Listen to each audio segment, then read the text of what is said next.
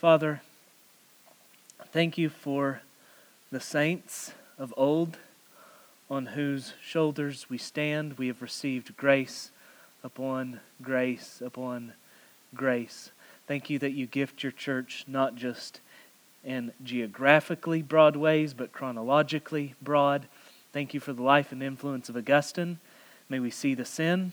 May we receive the grace that's true and good and beautiful. Bless this time. In Christ's name, amen. So for the uninitiated who might not be aware, each year I pick a different theologian, different hero of the faith. I spend probably around 30 minutes a day throughout the week reading, focusing on that one person, and then a variety of biographies, reading their writings. Then I'll read about a variety of biographies and such about the character as well. And so anyway, that accumulates each year in me presenting this lecture. And so this past year was on Aurelius Augustine. His story begins in the rich, Augustine. His story begins in the rich soil of North Africa. He was born November 13th, 354. This was after Christianity had become the state religion. So, but it wasn't a mandatory play.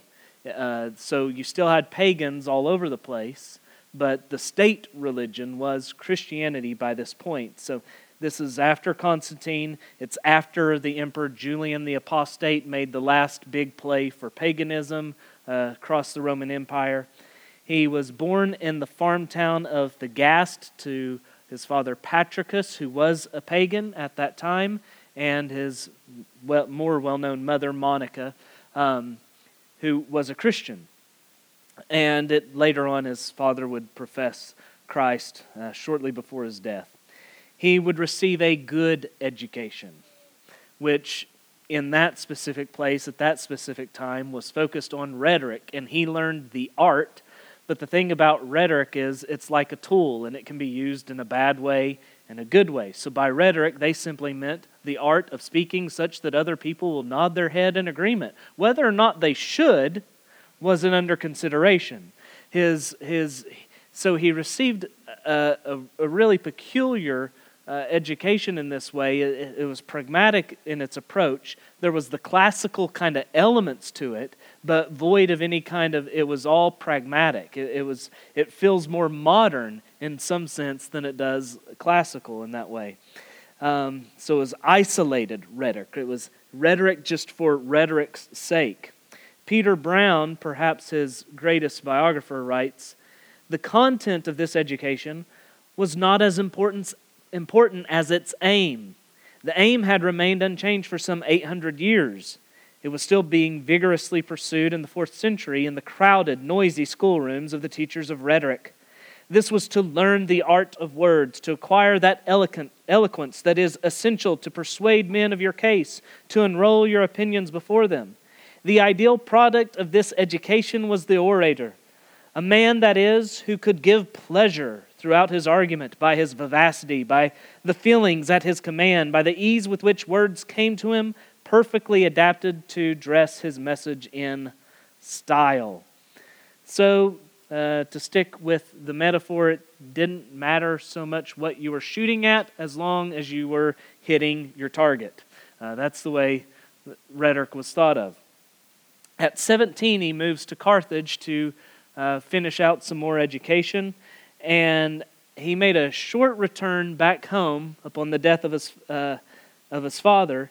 And so he's a student. He's finished that up. He returns home a bit for the death of his father. Then he shortly thereafter returns to Carthage to begin acting as a professor of rhetoric. Whenever he first visited Carthage as a student, he became enamored with the theater. And the theater was known for its vulgar, think Hollywood still, but even more so. It was just more identified with the sins of the populace. And he is lust inflamed. He soon acquired a mistress who he kept for a number of years, had a son Adeodatus with. And also at this time, he converts to Manichaeism. And he plunges deeper and deeper into that hole for about 9 years. He's dealing with this. So he's been brought up within the Catholic Church, big C, true Catholic Church, the Church Universal, the collective church at that time. He's brought up in that, and now he's converting to Manichaeism, and his mother, Monica, has been distraught for his soul anyway, and this just revs all that up. Mani, who founded the religion, was really seeking to found a universal religion. Manichaeism was this weird blend of Buddhism, Zoroastrianism, and Christianity. As to have broad appeal, it was rationalistic, it was appealing completely to the mind, and yet it was also Gnostic and Docetist in the sense that it discounted the physical. It was very Greek in this way as well. Discount the physical is bad, elevate the spiritual. And it was also dualistic in that regard. Material's bad, spiritual's good. He rejected, Mani did, most of the Old Testament, a good chunk of the New. And so this is where he is theologically. And as a teacher at this point, Augustine was in Carthage. He then taught briefly in Rome, seeking the prestige, the best kind of position, the best kind of connections, and all of these things. And after Rome, he didn't like Rome, and ended up in Milan, and came under the influence of that well-known presbyter, bishop in Milan, Ambrose. And it was at this time that Augustine would be converted at the age of 32. And his mother would soon die. She followed him during all this time. And whenever he went to Rome, she didn't know.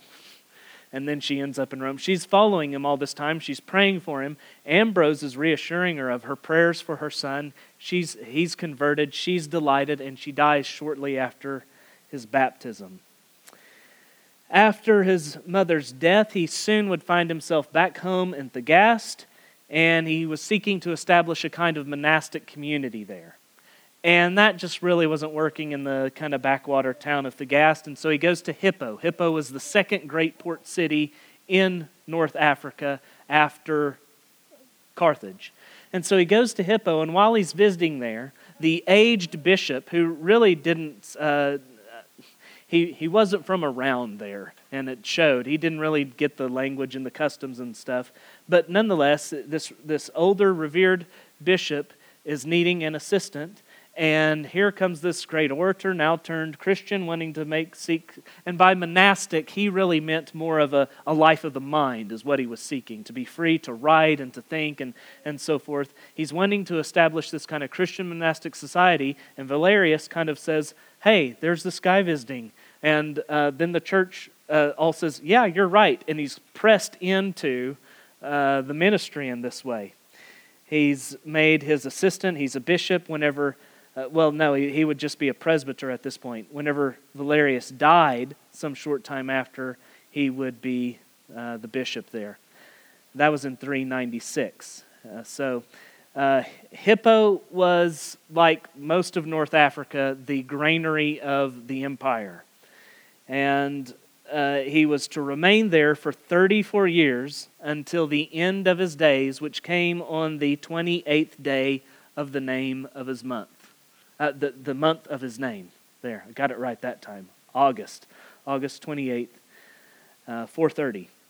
Henry Chadwick wrote, no figure of the ancient world is more accessible to us. You can find out more on Augustine than any other ancient figure. We know more of him, and this quantity of information that we have about him is not simply due to the mass of writings that he's left us, but due to the very nature of his writings, of him chiefly in his confessions, just putting you sense more of the man than you do in so many other ancient figures. He's not only accessible though, he yet in that remains august. You can easily grasp him and get a sense of the man, and yet He is grasped in the way that one can easily touch a redwood. He's right there. You can see him, all his faults, all his foibles, and yet he remains majestic and otherworldly in a way. The augustness of Augustine lies not so much in his life as I've just simply presented it. There really isn't any kind of big deal there. The augustness of Augustine is owing more to the life of the mind and to the events, that the currents of the times, which he would just happen to get caught up in, that made Augustine as much as anything.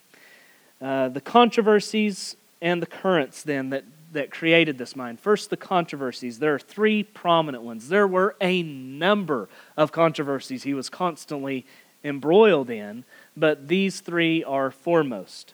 First, that regarding Manichaeism. After he converted, a lot of his early writings were dealing with that. So I won't elaborate anymore there. The second one would be Donatism. And to grasp Donatism, we need to back up a bit in history. So the Emperor Diocletian led the last great persecution of Christians. And whenever that happened, that was sometime around early 300. Whenever that happened, a number of Christians and a number of bishops denied Christ. And the Donatists said that if they did, they needed to be rebaptized. And if it was a bishop who denied Christ, and he was not rebaptized, his ministry was then rendered moot. It meant nothing. It wasn't legit. And so, because this was the case in the Catholic Church at large, that this was happening so often, they became a kind of separatist movement. But Donatism was really limited to North Africa. So much so that the majority of the people were Donatists. Whenever Augustine took this church at Hippo, it was the smaller church, and that was across the board throughout North Africa during those early years of his ministry.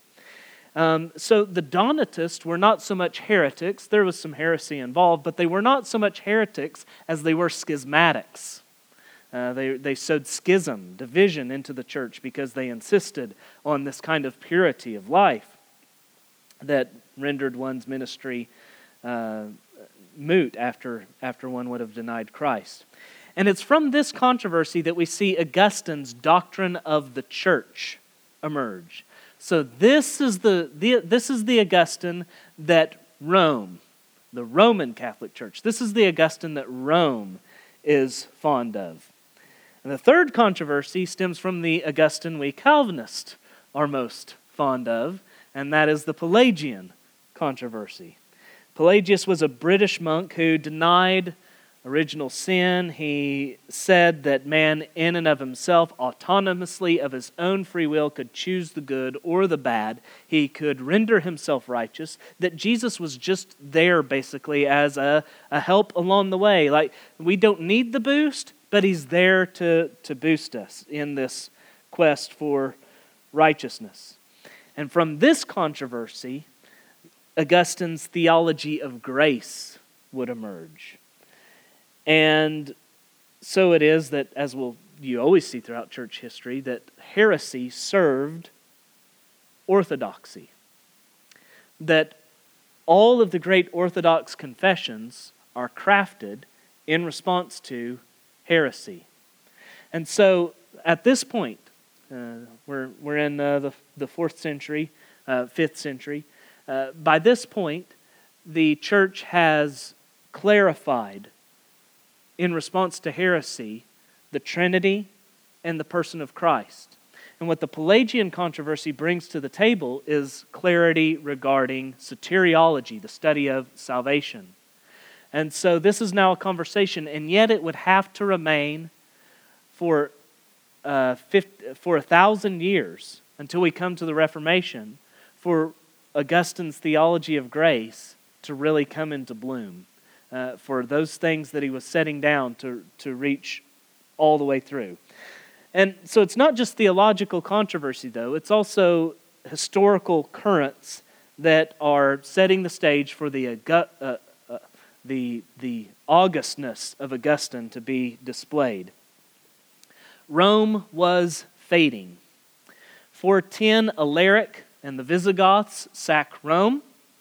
And then it would be shortly after the wake of this that the Vandals would invade North Africa, and Hippo would come under siege. And so Hippo was under siege at the time that Augustine dies.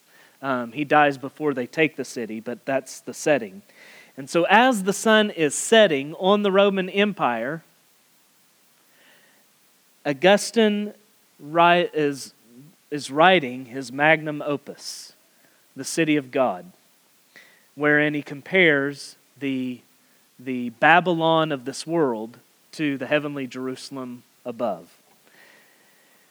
So this year I had ambitions to study 3 works of Augustine in particular.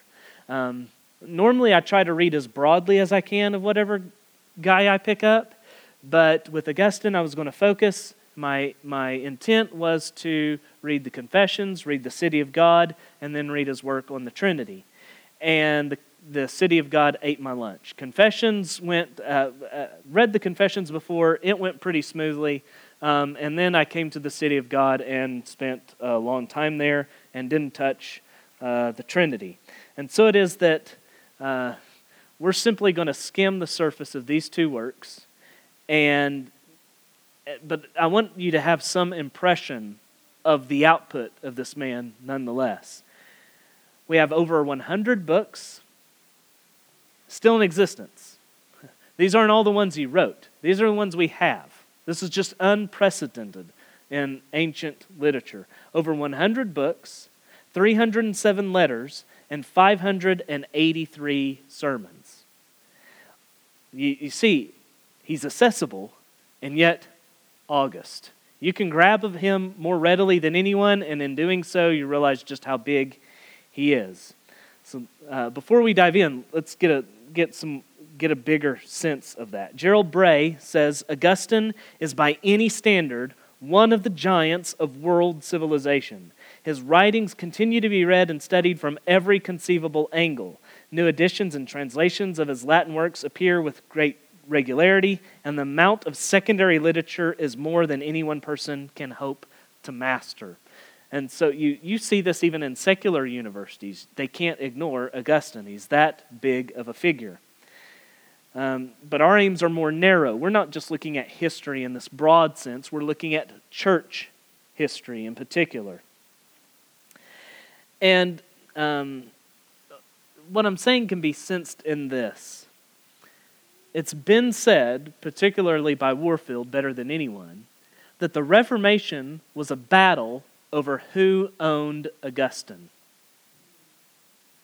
That's the magnitude of the man we're dealing with here. So Warfield writes, in very fact, there remained to the end of his life, there remained to the end, as the same writer puts it, 2 Augustines, which is as much to say that he embraced in his public teaching inconsistent elements of doctrine. He goes on, 2 children were thus struggling in the womb of his mind. There can be no doubt which was the child of his heart. His doctrine of the church he had received whole from his predecessors and himself gave it only the sharpness and depth which ensure its vitality. His doctrine of grace was all his own, his greatest contribution to Christian thought. We may say with decision that it was due only to the shortness of human life, to the distraction of his mind with multifarious cares, to the slowness of his solid advance in doctrinal development, that the two elements of his thought did not come to their fatal conflict before his death. Had they done so, there can be no question what the issue would have been. The real Augustine was the Augustine of the doctrine of grace. Finally, he concludes, he bequeathed it to the church for solution, and the church required 1,000 years for the task, but even so, it is Augustine who gave us the Reformation. For what was the Reformation, inwardly considered, but the triumph of Augustine's doctrine of grace over Augustine's doctrine of the church. And so we'll deal with the Confessions first, and that is where you see his doctrine of grace in bud. It would come into fuller bloom, but you see everything there. It's his most well-known work. It was written sometime around 397, a few years after he had been bishop. From its inception, it was without peer, without comparison. It's often seen as the germ for the genre of autobiography. But there's some truth in that, but that isn't as exact as it could be. Peter Brown points out that the Confessions are a masterpiece of strictly intellectual autobiography. When you read the Confessions, you're not looking at his life so much, and not even really intellectual in the strictest sense. They are a spiritual biography.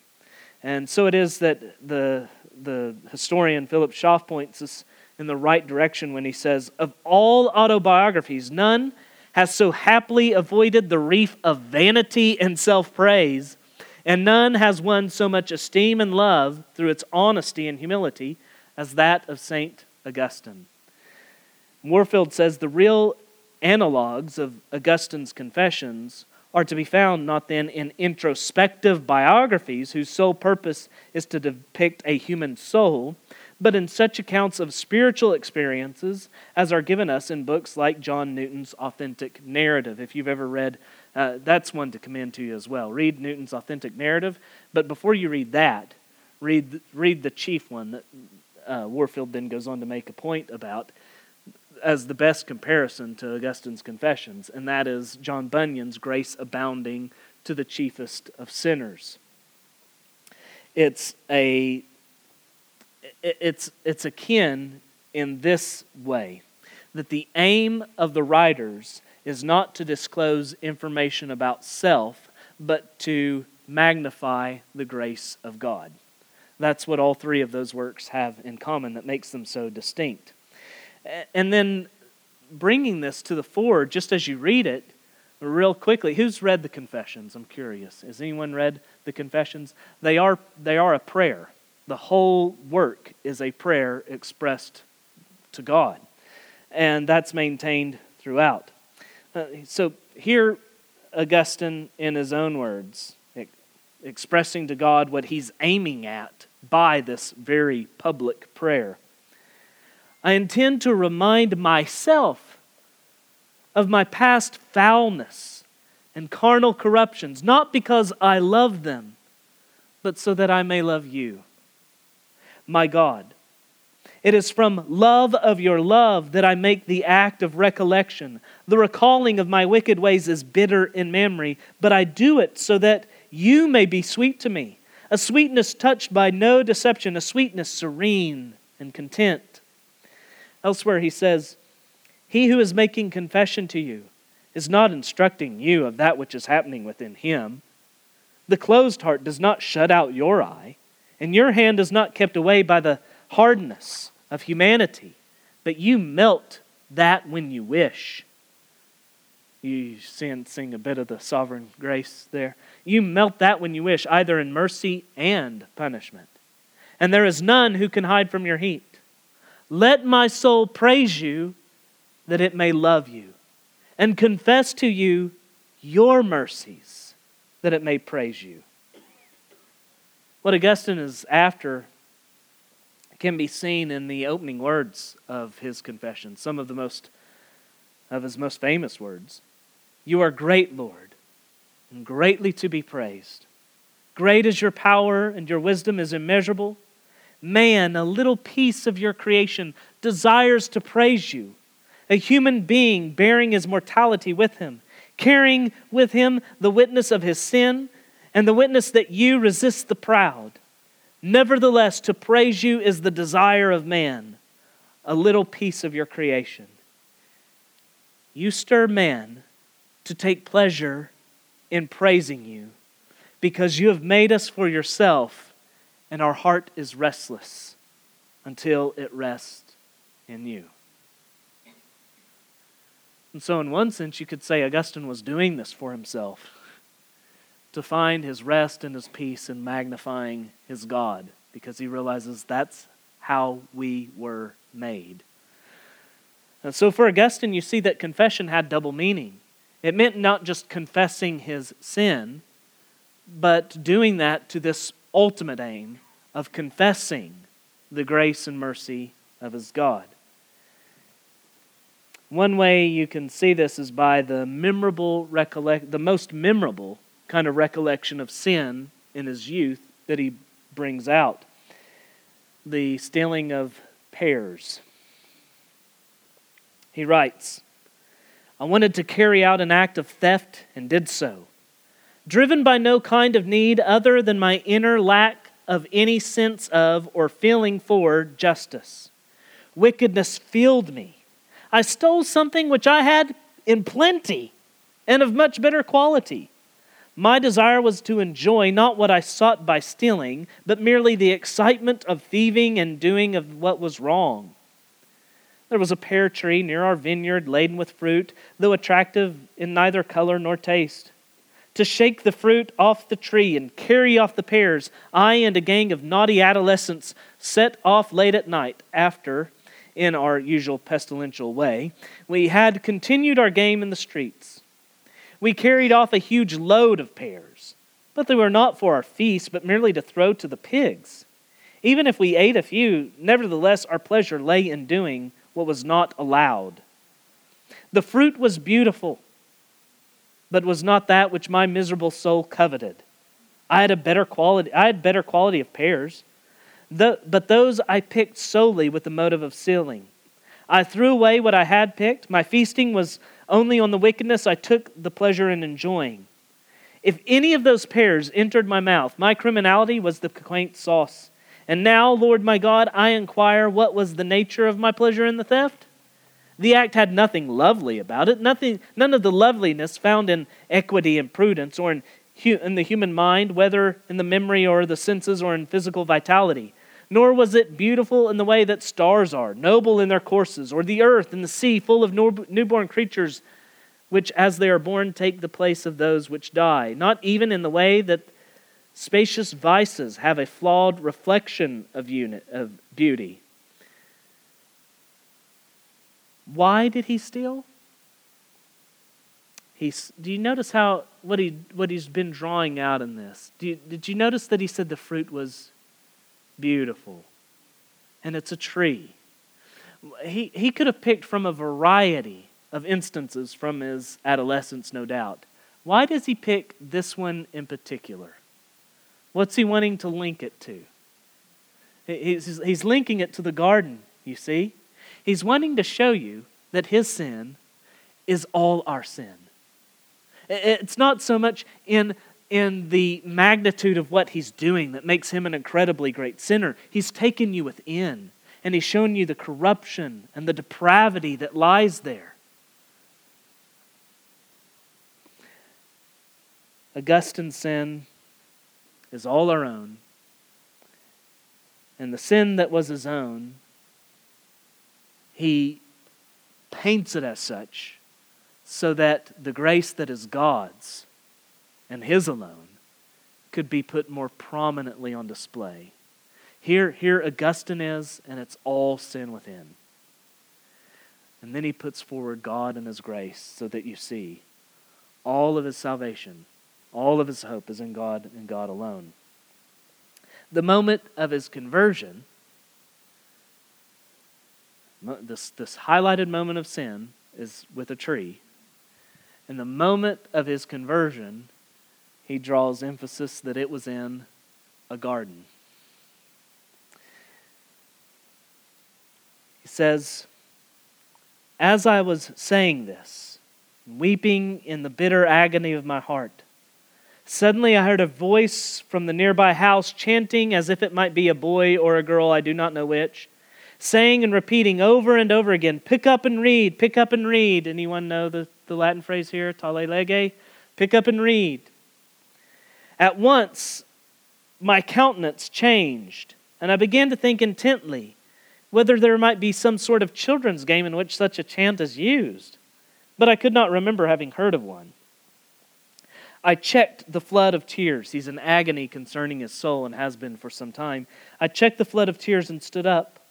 I interpreted interpreted it slowly as a divine, solely as a divine command to me to open the book and read the first chapter I might find. The book being, he had a copy of Paul's works nearby that he had brought with him into the garden. For I had heard how Antony, let me skip that. By such an inspired, skip that. So I hurried back to the place where Alypius was sitting, his friend. There I'd put down the book of the apostle when I got up. I seized it, opened it, and in silence read the first passage on which my eyes lit. Not in riots and drunken parties, not in eroticism and indecencies, not in strife and rivalry, but put on the Lord Jesus Christ and make no provision for the flesh in its lust. I neither wished nor needed to read further. At once, with the last words of this sentence, it was as if a light of relief from all anxiety flooded into my heart. All the shadows of doubt were dispelled.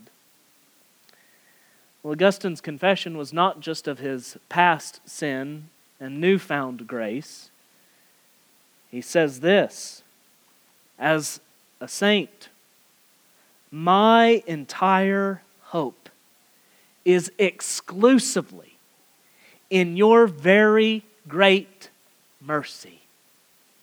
Grant what you command and command what you will. He loves you less who loves you together. He loves you less who together with you loves something which he does not love for your sake. O love, you ever burn and are never extinguished. O charity, my God, set me on fire. You command continence. Grant what you command and command what you will. And that was the line that didn't set well with Pelagius. Grant what you command and command what you will. And from there, Pelagius said, well, if man is to be truly righteous, and if God is to remain righteous and commanding, man must have the power in and of himself to choose the good. So this was the pebble that stuck in Pelagius's shoe, and it was the germ then for the doctrine of God's sovereign grace that Augustine would unfold more and more in the controversy. Surely better to say that here we see his doctrine you see this heart at this point. Here's the germ. You see this heart that's leaning dependently upon God in all. Concerning his literary output now, Confessions is his most well-known work, but it's not his greatest. If Confessions is the one hit, not the one hit wonder, it's that hit, it's his chief radio hit that everyone knows about, then The City of God is his symphony, which is his greatest work, but just no one listens to that thing anymore. No one listens to that kind of music anymore. That's his symphony. The City of God was written over a period of 12 years. It took him, and you see it. You start reading it, you see it. It's written over this period of 12 years. It's apologetic and historic in nature. So it's tracing out the histories of the city of man, the city of God, and it's offered as an apologetic for the city of God.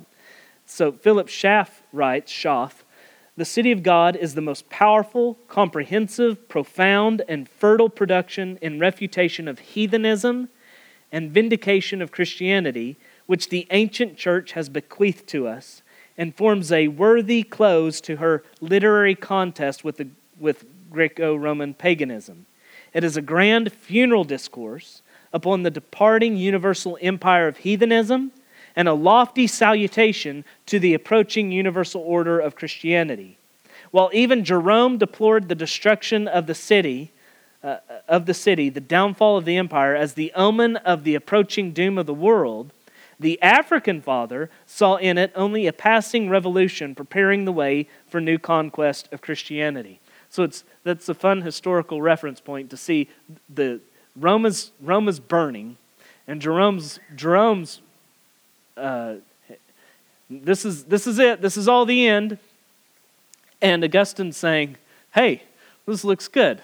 They're two totally different mindsets, and it really reminds you of Christian approaches to eschatology today. And the arrogance of a lot of Americans whenever, America's going to the pit. Jesus must be coming back soon. Come again? They're Jerome's counterpart. And my argument is it's better to stand with Augustine. Standing at that remarkable turning point of history, Schaff continues, he considers the origin, progress, and end of the perishable kingdom of this world and the imperishable kingdom of God, from the fall of man to the final judgment, where at last they fully and forever separate into heaven and hell. So Jerome said this much. He said, if Rome can perish, what can be safe? Augustine, like Abraham, looked to that city whose builder and founder is God. He was looking at it all with the eyes of faith. The clearest statement of what his aim was in the book comes a good way about in the middle when he's clarifying, okay, here's what I've done and here's what I'm going to do. He writes, in these 10 books, that's the 10 that he's already covered, in these 10 books, though not meeting, I dare say, the expectation of some, yet I have, as the true God and Lord has vouchsafed me to aid me, satisfied the desire of certain persons by refuting the objections of the ungodly, who prefer to see their own gods to the founder of the holy city, about which we undertook to speak. Of these 10 books, the first 5 were directed against those who think we should worship the gods for the sake of the blessings of this life, and the second 5 against those who think we should worship them for the sake of the life which is to be after death. And so he's covering some philosophical apologetic ground. The first 5 books, to those who say, if we had worshipped the pagan gods, the city of Rome would still be standing. So he deals with those guys. And then the other ones, the more sophisticated ones, say we should worship them so that things go better for us in eternity. He deals with those next. And he says, and now, in fulfillment of the promise which I made in the first book, I shall go on to say, as God shall aid me, what I think needs to be said regarding the origin, history, and deserved ends of the two cities. So first of all, he's rebuking the city of man for saying the reason Rome is burning is because of Christians. So he's offering up this apologetic in that light first. And then he says, now I want to trace out the origins, the history, and the ends of these two cities. And he goes on, which, as already remarked, are in this world commingled and implicated with one another. Now, the present state of the world didn't speak against Christianity. He's arguing that. Rome wasn't falling because it had turned from paganism toward Christ. And here's just to give you a sense of one angle he took at this. He said, rather than look at the suffering and saying we should have been worshiping the pagan gods instead of Christ, he said, rather than looking at the suffering, look at the men who are suffering. Look at the men in the midst of suffering. He points out that suffering has been a constant factor throughout all of Rome's history. And he says, look at the men suffering under paganism and the men suffering as Christians, as saints. He says, wherefore, though good and bad men suffer alike, they both suffer. We must not suppose that there's no difference between the men themselves, because there is no difference in what they both suffer. For even in the likeness of the sufferings, there remains an unlikeness in the sufferers. And though exposed to the same anguish, virtue and vice are not the same thing. For as the same fire causes gold to glow brightly and chaff to smoke, and under the same flail the straw is beaten small while the grain is cleansed. And as the lees are not mixed with the oil, though squeezed out of the vat by the same pressure, so the same violence of affliction proves, purges, clarifies the good, but damns, ruins, exterminates the wicked. He's saying, you're looking at the suffering as a reason to say not Christianity, but paganism. And I'm telling you, the suffering is telling you. If you look at the person's suffering right now, under the midst, as Rome is falling, you look at the person's suffering, you see gold, and you see that which is just being burnt up. And thus it is that in the same affliction, the wicked detest God and blaspheme, while the good pray and praise. So material a difference does it make, not what ills are suffered, but what kind of man suffers them. For stirred up with the same movement, mud exhales a horrible stench, and ointment emits a fragrant odor. And the suffering is proving it's proving Christianity, is what he's saying. And at the same time, he would say it's not fully clear where everyone belongs, to which city their citizenship will finally find its place. He says, but let this city bear in mind that among her enemies lie hid those who are destined to be fellow citizens, that she may not think it a fruitless labor to bear what they inflict as enemies until they become confessors of the faith. So too, as long as she is a stranger in the world, the city of God has in her communion and bound to her by the sacraments some who shall not eternally dwell in the lot of the saints. Of these, some are not now recognized, others declare themselves and do not hesitate to make common cause with our enemies in murmuring against God, whose sacramental badge they wear. These men you may today see thronging the churches with us, tomorrow crowding the theaters with the godless. But we have the less reason to despair of the reclamation even of such persons. If among our most declared enemies, there are now some unknown to themselves who are destined to become our friends. We don't need to get upset whenever we see one of our friends go over there, because most assuredly, some of our enemies will be brought in.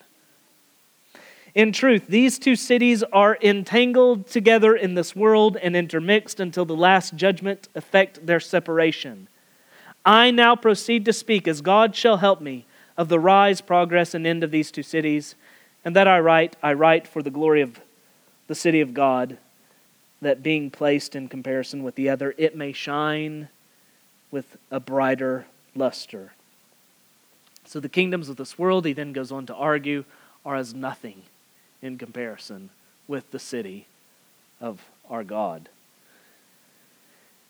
Incomparably more glorious, he writes, than Rome is that heavenly city in which for victory you have truth, for dignity, holiness, for peace, felicity, for life, eternity.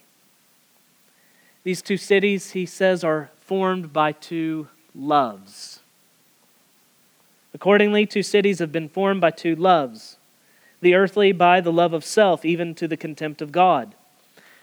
It's peculiar to think how cities form and the kind of city mindset that begins to develop among a people, the kind of nationalism that whenever you're thinking cities historically, you are thinking nations quite often.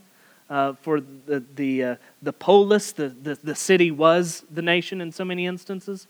And so to think of the kind of love that would bind the people together, and you think of how that's displayed in more healthy ways throughout history, secular history, and then you begin to think about this, how some people you can see inside them warring two citizenships. You can see a kind of love of the city that, and this goes with kind of American expressions of Christianity so often, that insist on having a flag just as much as a cross on the stage. You with me? There are two loves there, and it's confused and muddled, and they actually think that the loves are identical. And what Augustine's good here is, yes, there are healthy elements of patriotism and love for your country, but you shouldn't confuse. There are two ways this is going. All these things this is all fading. The city of man, all of it is going away. This heavenly city, the New Jerusalem, the people of God, will endure forever. Let there be no mistakes whenever these two citizenships in any way conflict Honor the emperor, but you never do so at the sacrifice of bowing to your Lord. Whenever these two citizens conflict, there's no mistaking where loyalty lies. So he says they've been formed by two loves, the earthly by the love of self, even to the contempt of God, the heavenly by the love of God, even to the contempt of self. By the way, also think about this, that the ungodly cannot but love the city in an ungodly way. If there is ever any healthy, does this not speak to our nation historically? If there is ever any healthy patriotism, it must be because there's a mass of morality and virtue owing to the gospel and to Christ. Whenever you erode at that, you're left with nothing but a bad kind of love of the city. He goes on.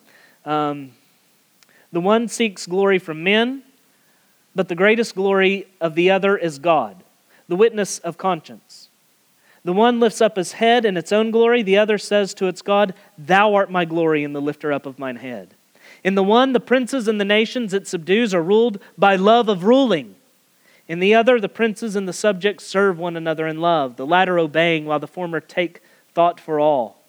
The one delights in its own strength, represented in the persons of its rulers. The other says to its God, I will love thee, O Lord, my strength. And therefore the wise men of the one city live according to man, have sought for profit to their own bodies or souls or both. And those who have known God glorified him not as God, neither were thankful, but became vain in their imaginations, and their foolish heart was darkened. Professing themselves to be wise, that is, glorying in their own wisdom, and being possessed by pride, they became fools and changed the glory of the incorruptible God into an image made like to corruptible man, and to beasts, and four-footed beasts, and creeping things. They were either leaders or followers of the people in adoring images, and worshipped and served the creature more than the Creator, who is blessed forever. But in the other city, there's no human wisdom, but only godliness, which offers due worship to the true God and looks for its reward in the society of the saints or holy angels as holy men, that God may be all in all. Let me wrap this up. In Augustine, you see this mixture of truth and error. In our gratitude for the truth, we shouldn't ignore the error. In our acknowledging the error, we shouldn't fail to appreciate the truth. Augustine was a horrible exegete. His commentary on the Psalms was perhaps the most disappointing commentary I've ever consulted. Mostly due because I was expecting so much and delivered with so little. It was Augustine after all, and then I find out he's a horrible exegete. But the thing is, he was so familiar with the big storyline of the Bible and the message of grace. He was so familiar with that, and he always wanted to see Christ wherever he was. That's why you get some loony things whenever you start reading in some Old Testament passage, especially about him making Christ out of something that there wasn't anything to be made out of. He's such a horrible exegete, but because he wants to see Christ, because his heart is naturally inclined to grace, even when he goes wrong, and yet he's going wrong in the right direction.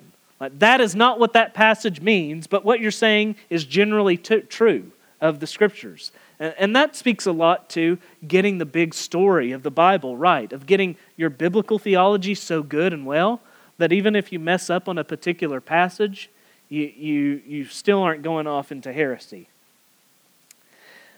Precisely because of his follies, I have no doubt that what Augustine would most want us to see in looking at his life is grace. He had no problem owning up, as you see in his confessions, because he wanted God's grace to stand most prominent. And for seeing it, he would have us, the people of God, love and praise not Augustine, but the truly august and awesome God of all, our triune God, the God of our salvation.